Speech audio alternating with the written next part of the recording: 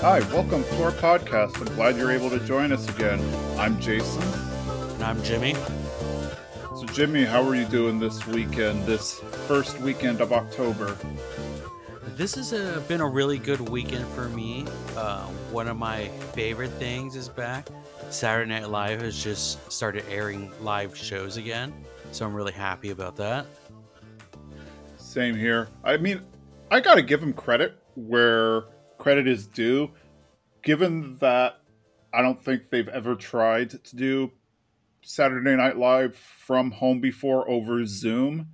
I think they did a good job, but you're right. It totally wasn't the same. So it was nice to see them, gosh, since I think it was March. So at least 6 or 7 months they've been off the air or at least not in the studio. So it was really nice to see that again. Yeah, and I think Chris Rock as a host was a really good choice to kind of bring it all back. I agree. And then we got to meet some of the new cast, though I think maybe only one or two actually showed up in sketches. I wasn't paying close enough attention, but an Austin comedian is actually now, or I don't know if he originated from Austin. Like, I don't know if that's where he was born and raised, but I know he kind of got started in the comedy scene in Austin. I believe his name's like Andrew Dismutes or something to that effect. Yes. I did not notice him this first episode. He might have been in there. Sometimes the new cast members don't really get featured a lot in the first episode. They come in, so hopefully I see more. Yeah, I mean that's always been kind of a running joke on SNL that the featured players show up maybe once or twice in an episode, and it's usually as like a background character or to deliver one line. And then after about a few months, if they seem comfortable enough, then they kind of push them up to do a little bit more. That or we don't see them next year. So was it a few years ago where they had something like seven new featured players, but only two of them actually stayed into the next year? Yeah, but every season we get a gem, like in a new feature, in a new cast member that they become a featured player. So hopefully we'll get a few gems out of this new group.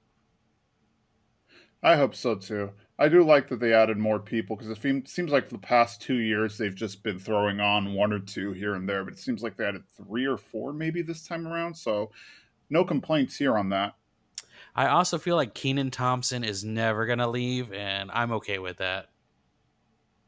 Yeah, at this point, I think this is pretty much his career. He's definitely the longest serving cast member, and he's been on for over 15 years. So I don't really foresee him leaving anytime soon. Or, I mean, I guess at some point he has to or he will, but I feel like if he was going to pursue other projects, he would have done it by now, but who knows? Mm. Yeah, any other fun things that you did to this weekend? How's the mango tree, was it? Oh, three of my four mango seeds have died, which is very sad. I think maybe this wasn't the right time of year to plant them, but one is still hanging on there. So I got my fingers crossed for the one. If this doesn't work, I do eat a lot of mangoes just in general. So I'll always have some seeds around.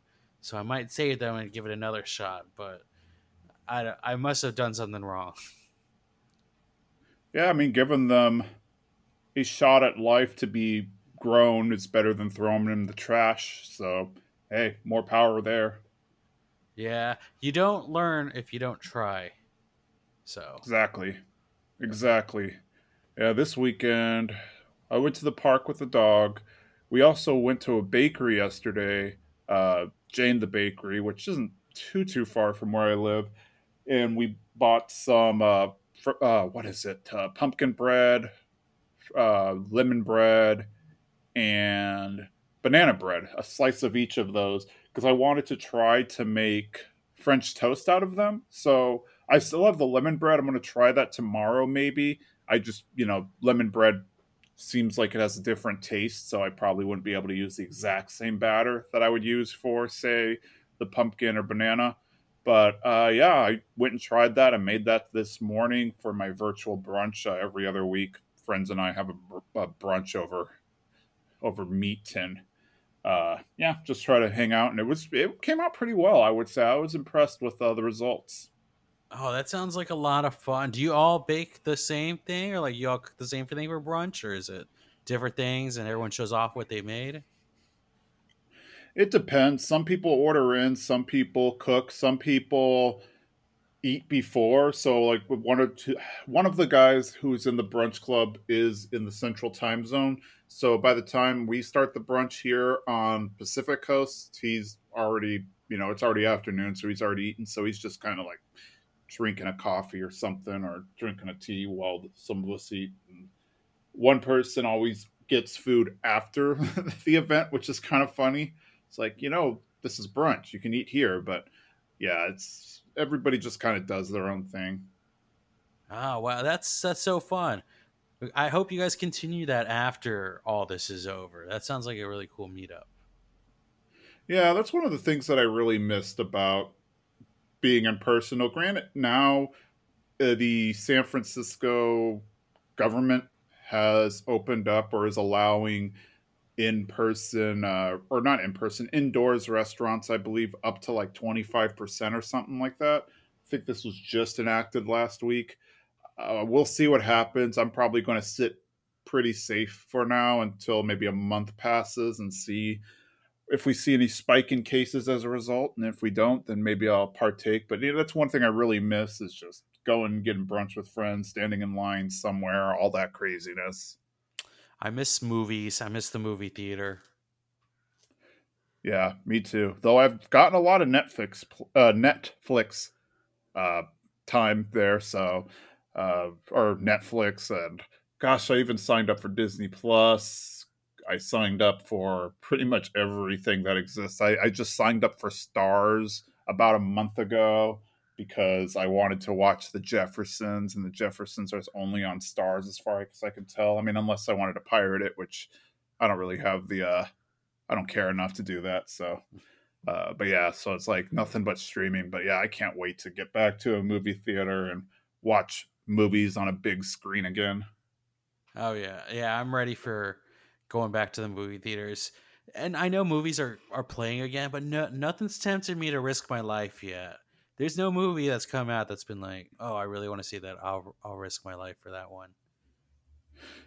Yeah, well, and I think that's what the studios are thinking too, because except for maybe Tenet, I guess it seems like no major film has been released since this had all started. And Tenet, Christopher Nolan makes good films, so for it to not do well in the box office, I don't think it's because it's a bad film. I think it's because nobody wants to risk their life to go see it, and maybe some theaters don't want to risk opening. So I think after that, that kind of sends a flag to a lot of people that, oh, well, there's no real way for us to make money during this time in a theater until things normalize a bit. So that's why you're seeing everybody push stuff back. I think like the new Bond movie was pushed to March or April of next year or something like that. So Yeah, I'm hoping we get some more on demand movies. Like send them over to some streaming services. yeah, I agree. Like take for example, maybe not Black Widow, because I think Black Widow's probably a movie that's action packed and probably better set for for a theater. But like the Eternals, for example, at this point, if Marvel just dumped it on Disney Plus for 30-40 bucks, I would totally do that and have like a viewing party with my friends or something at this point. I mean, I paid for Mulan, so I feel like I would pay for anything. Yeah. Well, on that note, let's just Yeah. let's just jump right into the podcast. So this is episode 7, and we are at the end of season 1, or we will be at the end of season 1 and on to the season 2 next week. So there's 13 episodes to a season, and I believe there's a 5 seasons. I can't math, so I'm gonna say it's 5, 5-ish, something like that. Anyway, so yeah, so now we are going to look at episode 12, One is All and All is One, and episode 13, Beast of Dublith. Now, first, we'll just jump into One is All and All is One. Where we left off, the brothers were heading to Dublith to meet with their teacher. As they arrive, they knock on the door, and we see a beast of a man. He's just big and burly, and based on everything we've heard Ed and Al say about the teacher, we assume it's him because we think that the teacher is kind of intimidating.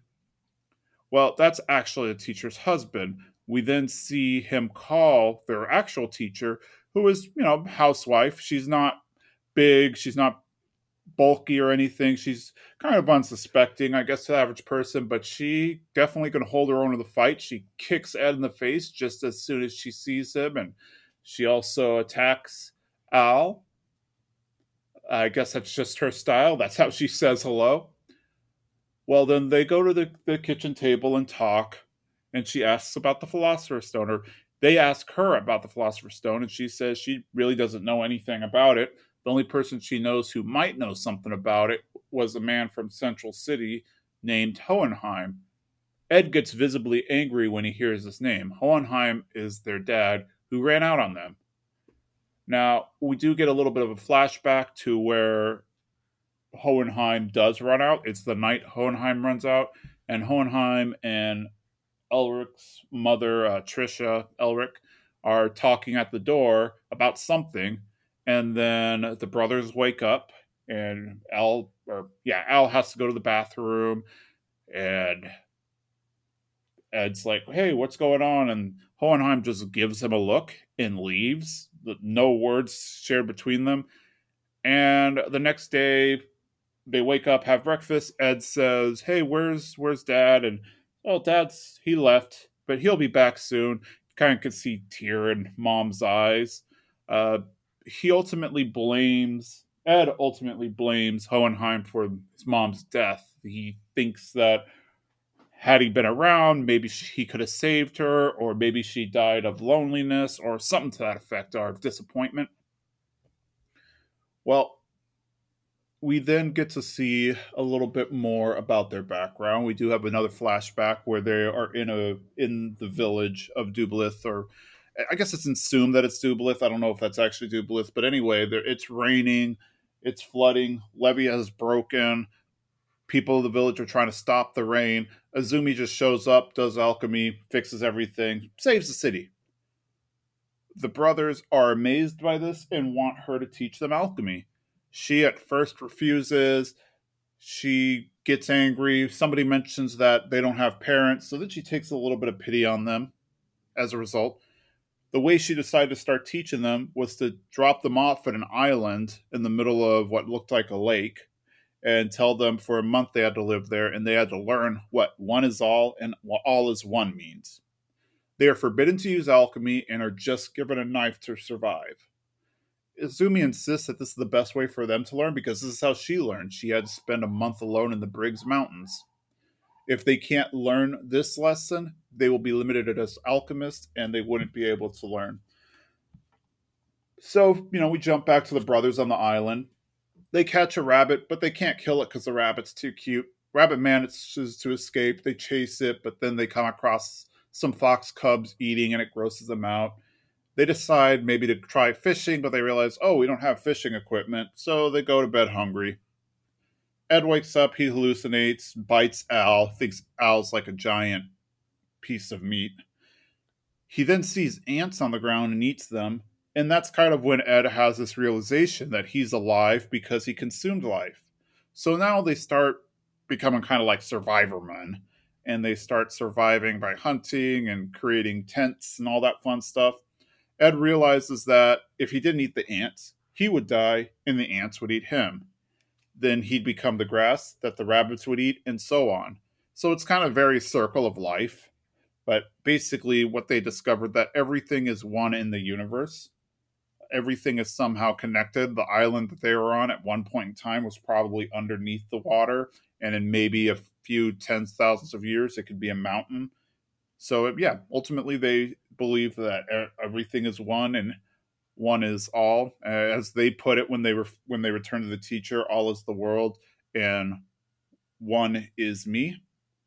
The real training starts. She teaches them a little bit about the flow of energy and how the circle is used in the transmutation circle is used to direct the energy or collect the energy, and the matrix that they draw on it, so like with symbols, is what actually kind of tells it what to do. So turn metal in from one form of metal to another, or turn air into fire, or whatever kind of alchemy they're doing. They notice that she is able to do the clapping transmutation without a circle, and when they ask her why, she just kind of says, well, maybe one day you'll see the truth. They then put together, we fast forward back to current times, and they put together that, oh, she opened the gate before. So they go to ask her, and she pursues them in a fight. And in order to defend himself, Ed transmutes his arm into a blade to cut the spear that she created. And that's when she realizes they opened the gate as well. It turns out that Azumi and her husband Sieg were barren, or they thought they were barren, but one day they did manage to get pregnant and have a kid. During that time, Azumi gets sick, and it affects the baby, and the baby is born stillborn. Uh, Azumi believes she can use alchemy to transmute the baby back to life, and unfortunately, we all know how that ends. She goes to the gate and she loses her internal organs, or some of her internal organs, in exchange for opening the gate. It's likely the reproductive organs. She says it's okay, or she hurts, and she kind of lets them know that it's all right to feel pain and whatnot. And then the brothers kind of cry, and they kind of embrace, and that is where the episode ends.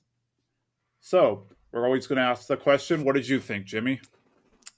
Well, this episode gives us, or gives me, one of my favorite things again, which is Ed versus Milk. It's very quick, and it's in a flashback. We get to see a glimpse of maybe the beginnings of Ed's nemesis, Milk. So I loved that. And this is another tough episode. It kind of starts off a little lighthearted with them meeting uh, the teacher and her kind of being angry at them. But then at the end of the episode, it gets really, really heavy. Yeah, I agree. It does. It does seem to be more jovial with the whole, oh, we're fighting and kicking. And it's like just kind of the very slapstick anime that style that you see in a lot of other anime. So you think, oh, this is going to be another somewhat light-hearted episode. But yeah, dealing with death, loss of a child, how she essentially gave up part of her body to try to save her child, and ultimately that failed. I also, so they insinuate that what she lost was her reproductive organs, which I find interesting because that basically guarantees she will never have another child again.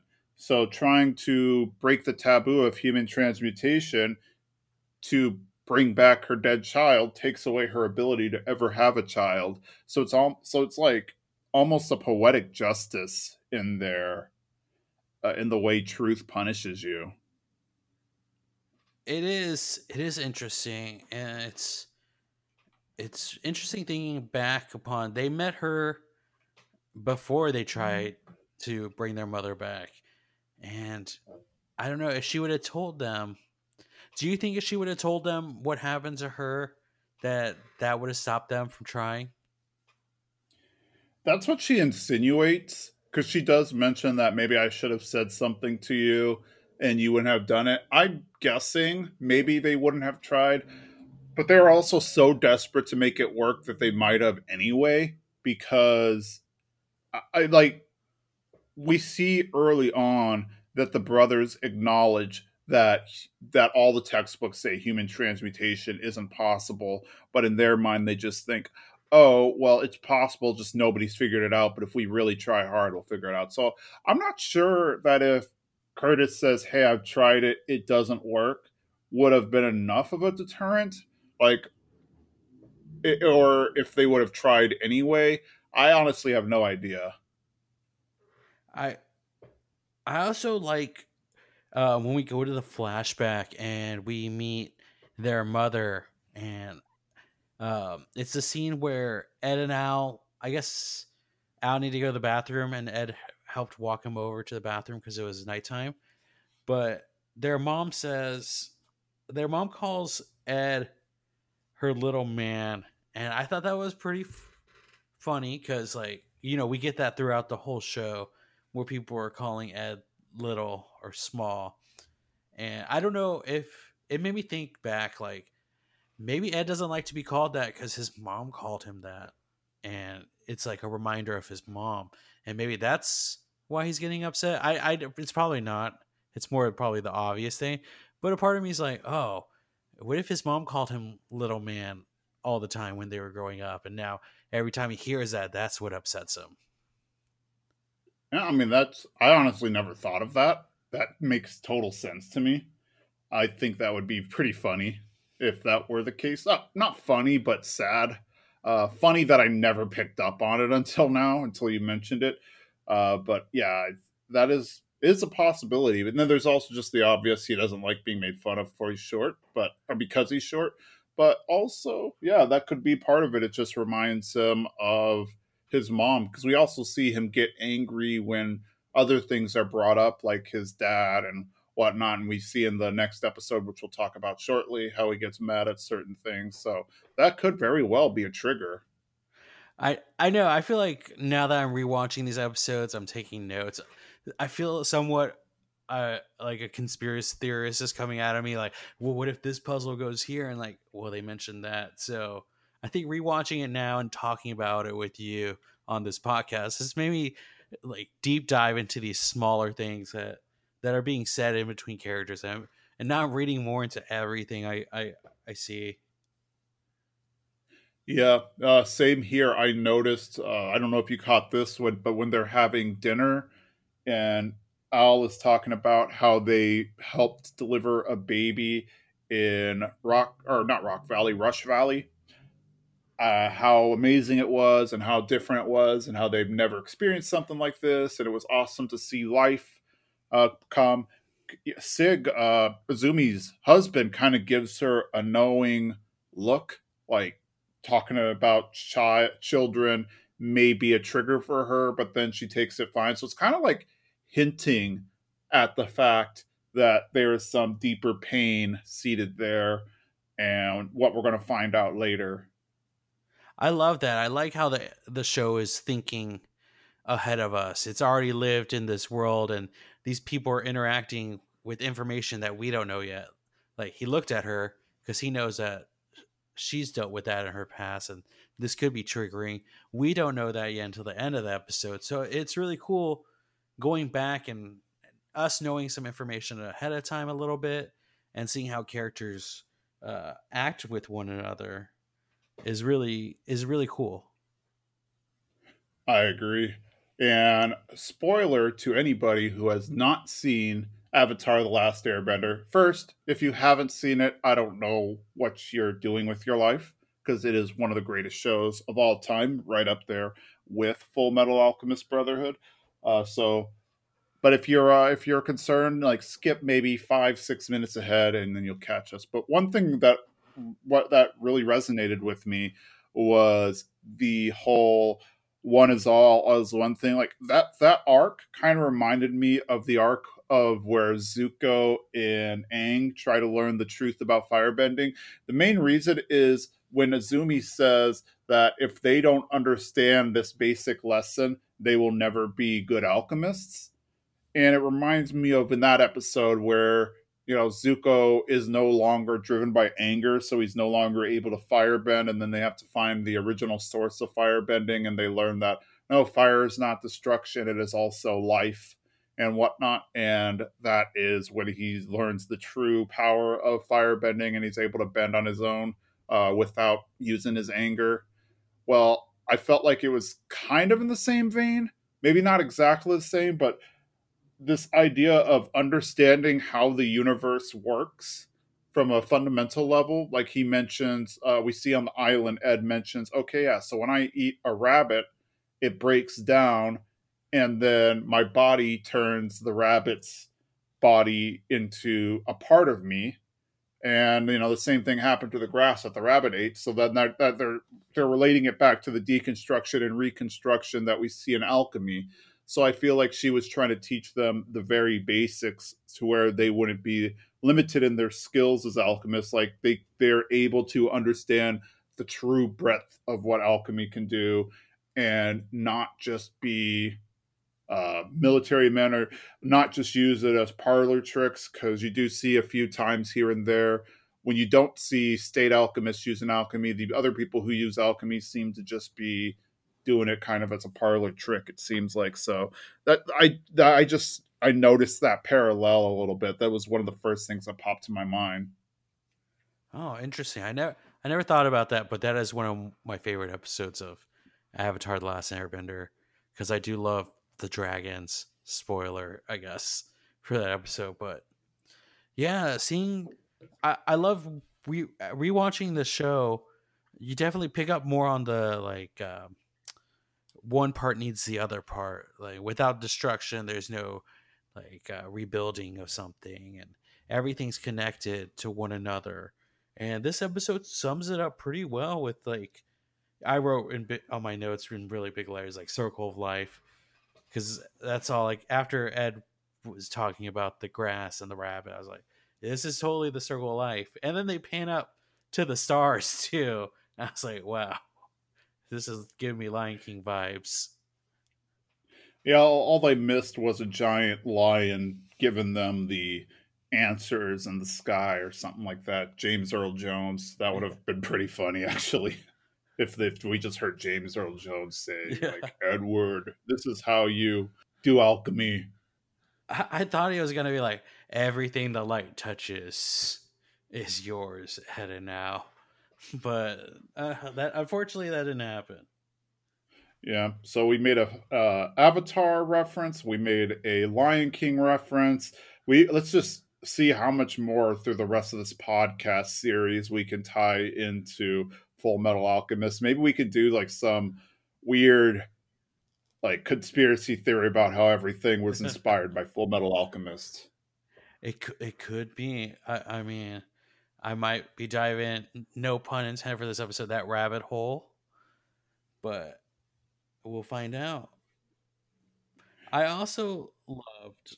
Did you notice after they decided to kill that first rabbit and then it shows them at the fire and they're eating, they have every animal on a stick. Like after they decided to start eating animals, they're like, we're gonna eat everything. There was like a frog, a fish, maybe I think I saw a lizard. They were like, now that we decide to eat, we're gonna eat this whole island. I mean, yeah, but I mean, to be fair, it's like not that there's deer. Well, maybe there were, and we just didn't see it. But how much meat can you possibly get off of a snake or a lizard? I mean, they're probably going to eat a lot, but yeah, they probably ate a significant portion of that island's wildlife. I did. I thought that was hilarious. I also was like, if I eat an ant, will I have an epiphany of life as well? Because he picked up an ant and he ate it, and it just everything opened up for a. I was like, what an experience that must be. There is also one quick thing, and I wonder if you caught it too. And it's like maybe on screen for a second or two, but I think it's kind of important to the overall mythos of Full Metal Alchemist. When Azumi flashes back to when she opened the gate and she goes to the Truth, we notice that Truth looks like an adult woman. Like the silhouette of Truth looks like an adult woman, whereas with Edward, it looks like a boy his age. So it's like Truth is not a consistent thing in the sense that it looks like a silhouette of yourself. I did notice that. I'm wondering if it's the truth is your own truth, or truth is your own truth. Like truth is you, and it's whoever. Maybe we'll find out because now I'm confused. Wait, Yeah, maybe we'll find out. I was gonna say something because we watched these episodes back to back. I think I was gonna bring up something from the next episode, but yeah, I think truth is you are your own truth, so you see yourself possibly. Yeah, I mean that makes as much sense as anything. Hopefully they'll dive into the mythos a little bit more, but I did think that was something important. Anything else on this episode, or should we just take the hint and jump into the next one? Well, one last thing, I love this line, and I feel like every time you watch something, there's something you can always take from it. And at the very end of this episode, teacher says to them as they're all hugging, she says, "It's okay to hurt." And I really loved that at the end, where like they were trying to make her feel better as she was, I guess, revealing her truth about what happened in her life and what her led her to this point.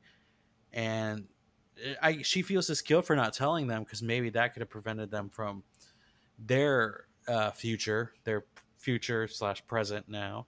But they're all hugging, and she says it's okay to hurt. And sometimes I feel like they don't allow themselves to hurt, I guess, in a sense, that they're always trying to think of the positive side or just be optimistic, but not, and just bottling up this pain that they have in them.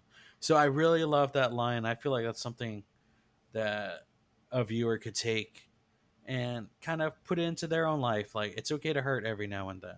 It's not like a bad feeling. Yeah, I actually agree with that 100% because the brothers do spend most of the series, at least up to this point, trying to put on a strong face and trying to act like nothing bothers them. Even we see earlier in the Lior episode when they're talking about their parents or how they lost their mom and whatnot. He almost seemed like tough, like in a way it almost seemed like I've gotten over it already and you should get over it too. So it was nice to finally see them just break down the barrier and be vulnerable and let out how they feel. Yeah, so I really love this episode. I think I took something away from it. And I hope all our listeners and viewers of this episode also took something away from this one as well. I agree. I agree. This was definitely one of my favorite episodes just because we do learn how they learned alchemy and then we learn kind of their a little bit more about their viewpoint of the world. And so yeah, it really helps I think establish the world and then of course it sets up what's going to happen in the next episode, which we will jump into right now. Let's see. So, final episode of the season, and this is one of my favorite episodes. I feel like everything's starting to build up to this, and then after this episode is really when the story starts to get momentum and build upon itself and grow, and we see more of what happens. But I'm getting ahead of myself, so let's start. So, Beast of Dublith. The teacher expels them, or Azumi, who they still call teacher, expels them for breaking the taboo. She tells them to leave. So they head to the train station, but Sig mentions, oh, you're being an idiot. She said you're expelled, so she isn't your teacher anymore. Now she's your equal. She should go and ask her what it is you want to ask. So Ed and Al head back, and they demand to know more about what she might know about the Philosopher's Stone or how the brothers can get their body back. She gets mad, but then they insist, they dig their heels in, so she respects them and mentions that it's possible that Alphonse may hold the secret because since Alphonse lost his whole body, whereas Ed and Azumi just lost parts of their body, since he lost his whole body, he may have gained more knowledge because he sacrificed more. So, with the more knowledge he gained, he might actually know how to change their bodies back. Now, we never know if this is the case, or we at this point we don't know because Alphonse can't remember anything about his experience of traveling through the gate. So they figure, okay, well, we'll work on it. We'll find a way. You guys go to sleep, and in the morning we'll try to think of something. Okay, cool. Well, we notice somebody is outside listening in on their conversation. Next day comes, Alphonse is sleeping, and he gets a little note saying to come meet him at this specific uh, little tavern called the Devil's Nest. He heads there. He's greeted by some sketchy looking people who say that their boss wants to speak to him. He tries to run away, but they capture him in a very interesting way. One of the girls kind of slithers into his armor and puts her limbs into where his limbs are to hold her steady, while another guy actually picks him up. Big, burly guy. They bring him down, and they meet the leader of this gang. His name is Greed.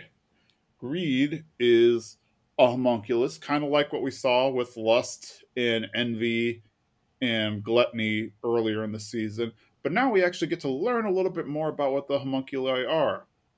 So Al is astonished because he realizes that the gang that the homunculus hangs out with are Chimera. They are talking Chimera, which is a little weird considering he actually met one. But these they look very humanistic or very human, but with like kind of animal traits. So like snake like, or the big buff guy is part cow, and so on and so forth. So that in and of itself confuses Al because he didn't think chimeras could become that advanced, but Greed says, hey, anything's possible. The military was able to successfully create these, and there's this whole underground world that exists where crazy stuff like this happens all the time. In fact, he's a homunculus. Uh, Al is reasonably shocked because, as far as he knows, as far as the world knows, homunculi only exist in theory. Nobody has ever created a homunculus being an artificially created human using alchemy. Well, Ro, the cow man, the cow chimera man, uses a hammer to take off Greed's head, like completely knock off Greed's head. And this freaks Al out until Greed stands back up, and we literally see his head rebuild from skeleton, skull to muscles, and then the skin tissue, etc., just building from the ground up, and he is fine. He mentions that he is over 200 years old. He is immortal, or he is not immortal. He's effectively immortal, but he apparently is not eternal in the way he'd like to be. And he wants to learn how Al got his soul attached to the armor because he believes that's true immortality if he can attach himself to this piece of armor, or any piece of armor for that matter. Al says, hey, I have like no idea how to do that because I didn't do it. Somebody else did. So he sends one of his minions to find Ed. Ed finds him. Ed heads back home, or not back home. Ed heads to the Devil's Nest to find his brother. Then Greed says, "Hey, I'll make you an exchange. You teach me how to bond armor and a soul together, and I'll teach you how to make your own homunculus, and that will help you ultimately fix your bodies." I guess maybe he's thinking about attaching Ed's Al's body to a homunculi, or some Al's soul to a homunculi. I don't know, whatever. Well, now Ed's really angry at this viewpoint because Greed is kind of saying how cool it would be to be a piece of armor because I don't have to eat, I don't have to drink, I'm effectively immortal. And Ed's incredibly angry about this because he wants his brother back. He believes that this is a big inconvenience. He feels guilt over what happened to his brother. So this angers Ed to the point that he wants to fight. Well, now we start to really learn what Greed is all about and what makes him tick. Greed has this ability called Ultimate Shield, where his skin turns black and becomes indestructible. Ed fights him, and he is unable to get an upper hand on him because his body is just too strong. After a while, we see that Ed has taken a serious beating. His metal arm, his automail arm, is broken, or is not completely broken, but it's definitely cracked. And he's like, "Oh, well, thank you for toying with me because this gave me enough time to figure out how to fight you." So Ed does alchemy on Greed, punches him, and then we see that his skin just breaks and bleeds. Ed's like, "Well, you mentioned to me that you are still human, so that means that you are about a third carbon, and depending on how the atoms are aligned, you can either have, really weak skin or skin as hard as a diamond." So all he had to do was use the alchemy to change the atoms in his skin, and he was able to make it weak. But then he also realized that he can't heal and harden himself at the same time. So this also gives Ed an advantage. However, Ed's already taken quite a beating, so it's like, oh, can he keep it up long enough to actually subdue Greed, or will he pass out from blood loss or whatever before this happens? Out of nowhere, Azumi shows up and she goes to save them. And yep, this is where the episode leaves off. She says her famous phrase that we hear a lot in the series. She's when asked who is she just says, "I am a housewife," and the screen cuts to the end credits. So, Jimmy, what were some of your thoughts here? My first thought is, what a weird place to stop in a first quote unquote season. It's like in the middle of battle and she yells, "I'm a housewife." And then we cut and then we get to part two.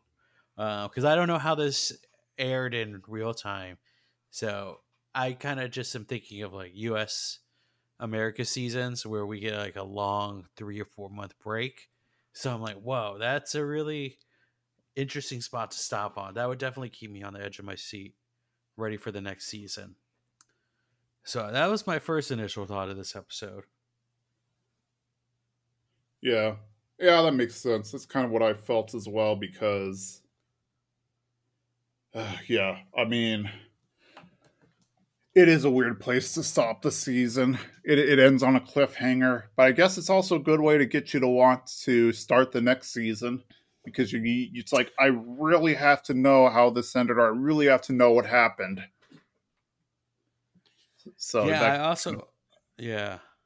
So, I also loved the part. This is where I was gonna say when we were talking about the last episode, where they're talking to Al about how he must have seen more of what the truth is or truth because he sacrificed his whole body.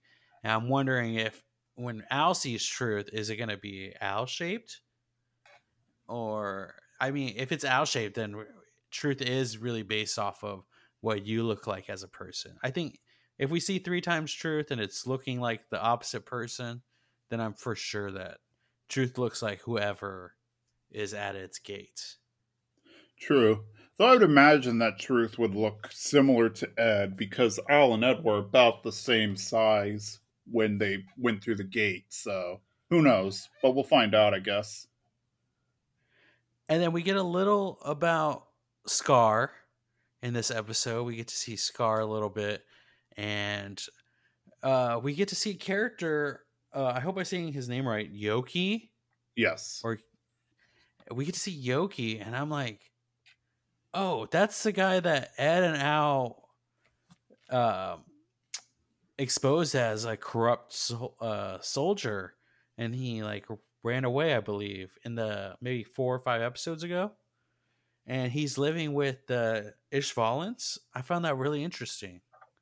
Yep. Yeah, that's I totally yada yada over that part. So yeah, briefly, I don't know, it's like 3 or 4 minutes of the episode, so it's kind of like a B or C plot at this point, but yeah, we do kind of catch up with Scar. He's still in that Ishvalan village. He talks to one of their masters, so I'm guessing it's a religious master, a religious leader, and they kind of have a little chat about how the Amestrians did kill them, but seeking revenge isn't healthy, or it isn't the right thing to do. All of a sudden, these two mercenaries show up. Yoki led them to Scar, and yeah, there's obviously there's a bounty on Scar's head, and so they want to collect it. Scar decides to leave because he doesn't want to bring any trouble to this little village of Ishvalan refugees. But of course, he doesn't leave without killing these two guys. He is about to kill, or we get the impression that he is about to kill Yoki, but he lets him live because I guess he just sees him as a sniveling coward and just not worth his time. But Yoki decides to follow Scar, and we'll see what happens with that relationship.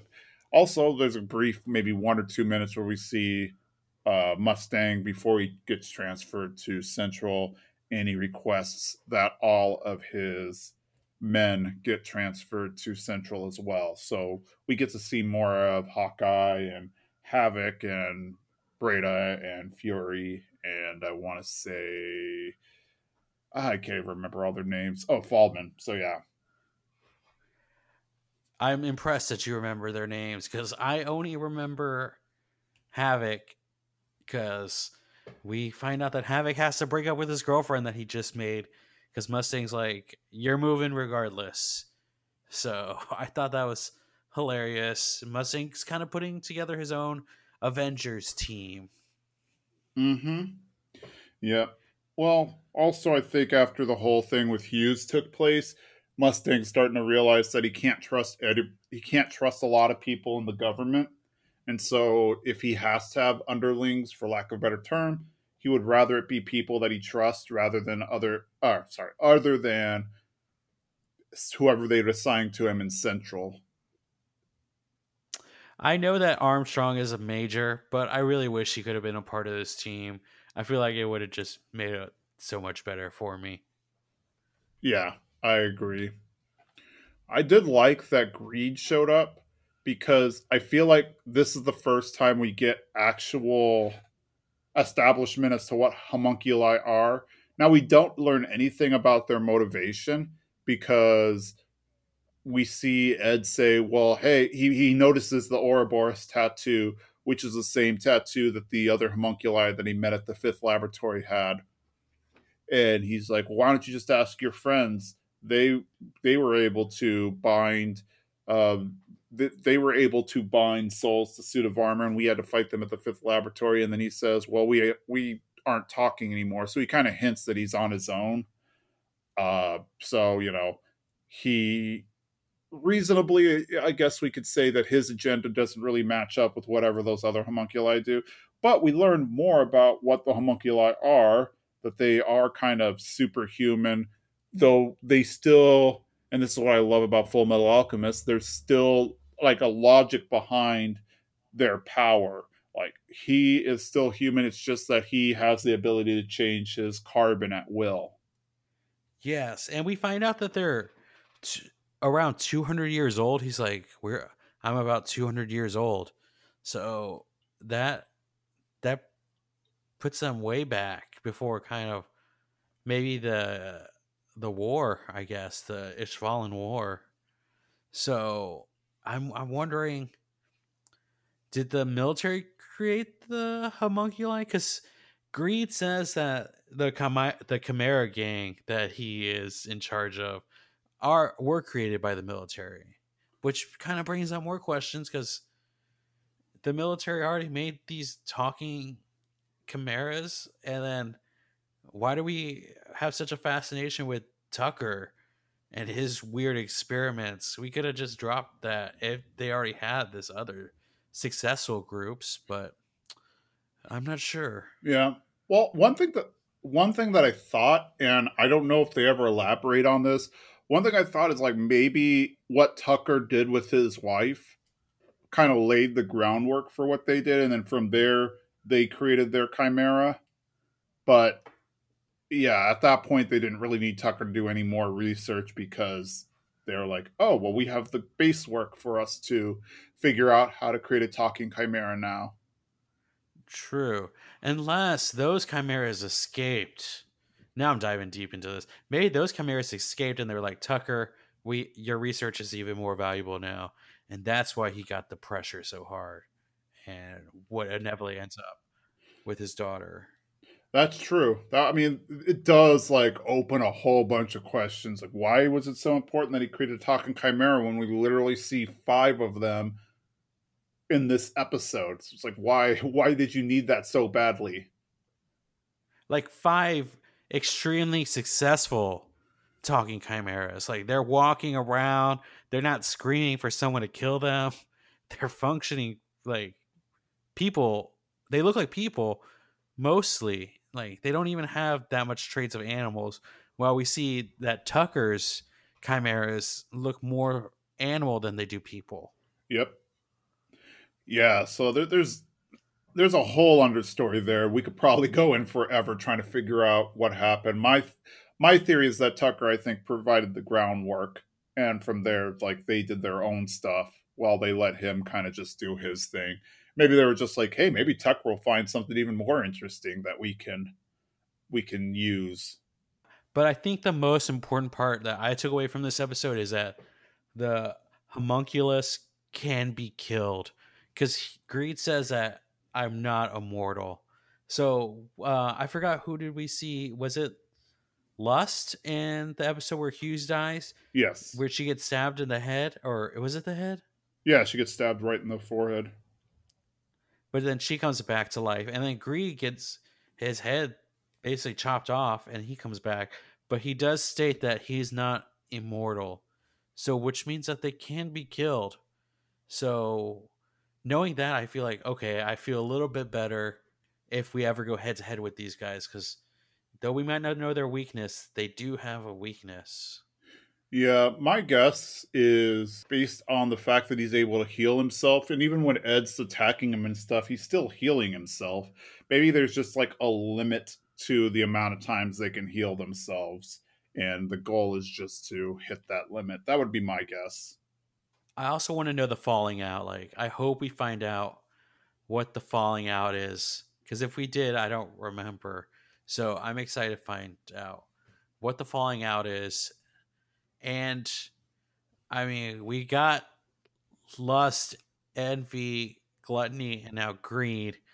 I mean, we got a few more of these deadly sins coming up. So I'm hoping we get like a complete set. Yeah, and also the way they named them, or the way we finally introduced greed. So with the other ones being named lust, envy, and gluttony, if you're moderately paying attention, you realize, okay, these are the seven deadly sins, but you didn't know if they were just their names because of a quirk or something like that. But Greed kind of puts it on the table in this episode that he is named Greed because he is greedy. He wants everything and everything. And that may very well be like one of his motivations for why he left the team, because he wanted more of whatever it was that they got, or their goals weren't aligned with his goal or whatever. So I think we'll see more of the homunculi, but also get to see more of what makes them tick. One thing that I never really got about Greed, though, was I don't. I guess it's a stretch, but I don't really understand what his power, the ultimate shield, has to do with greed. The only possible connection I can have is allowing him to protect the stuff that he's gained. I don't know. I'm wondering if it's knowledge, like he learned how to do that, or because he's kind of like, I want to learn, I want to know everything. He wants the knowledge that Ed has. I don't know. Maybe he learned this from something, and like he just wants it all. I don't. I don't understand him as well. So I'm sure we're gonna get more of him though. I want to figure out why he wants to be immortal. Now, granted, everybody talks about wanting to be immortal, but he there's a weird kind of desperation to it. So it's almost as if, I don't know, maybe he's running out of time or something.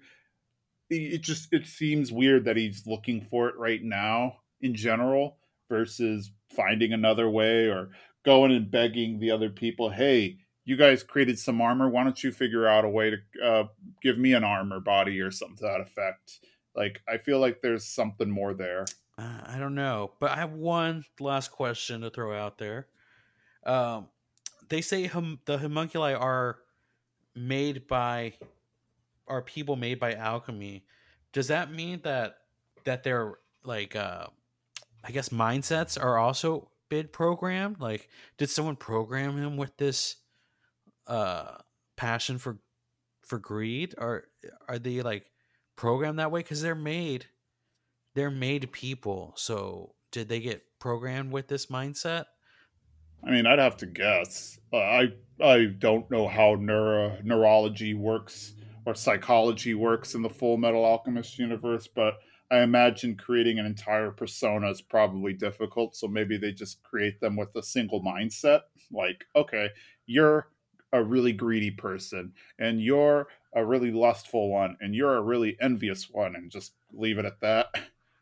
What a weird traits to pick for people if that's so. But I that just crossed my mind, like, because they are made, and we see that he shows the strongest ambition to his namesake. Like, I don't see like the other.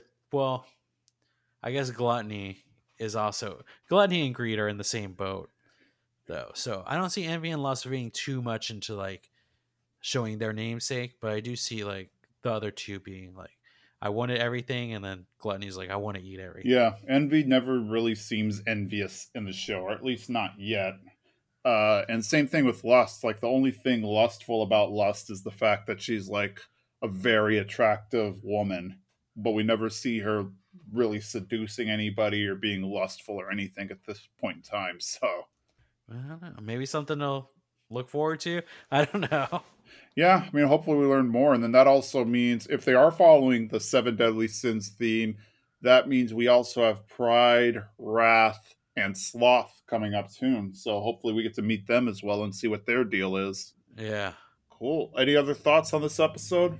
No, it's I said it was at the beginning of this episode that it was a weird spot to end the episode on, but I think this was like a really great kind of ending for this part one. It ended in a weird spot, but I liked this whole episode. So I like how the season ended. It was really good. I agree, and I think season 2 will start at a good point because now we'll actually get some resolution, and hopefully that, like I said at the beginning, hopefully that launches us forward because it feels like now things are actually happening and we're starting to get more fleshed out stories. So hopefully this kind of creates a snowball effect where we learn more and more and more, and the story becomes more cohesive. Yep, I can't wait to dive deeper into every scene that I see. So I'm ready to go down this rabbit hole with you. Awesome. Well, we'll catch you guys next week. As always, you can find us at Twitter at Full Metal Pod, as well as Reddit, same username. And we will catch you next time. Take care. Bye.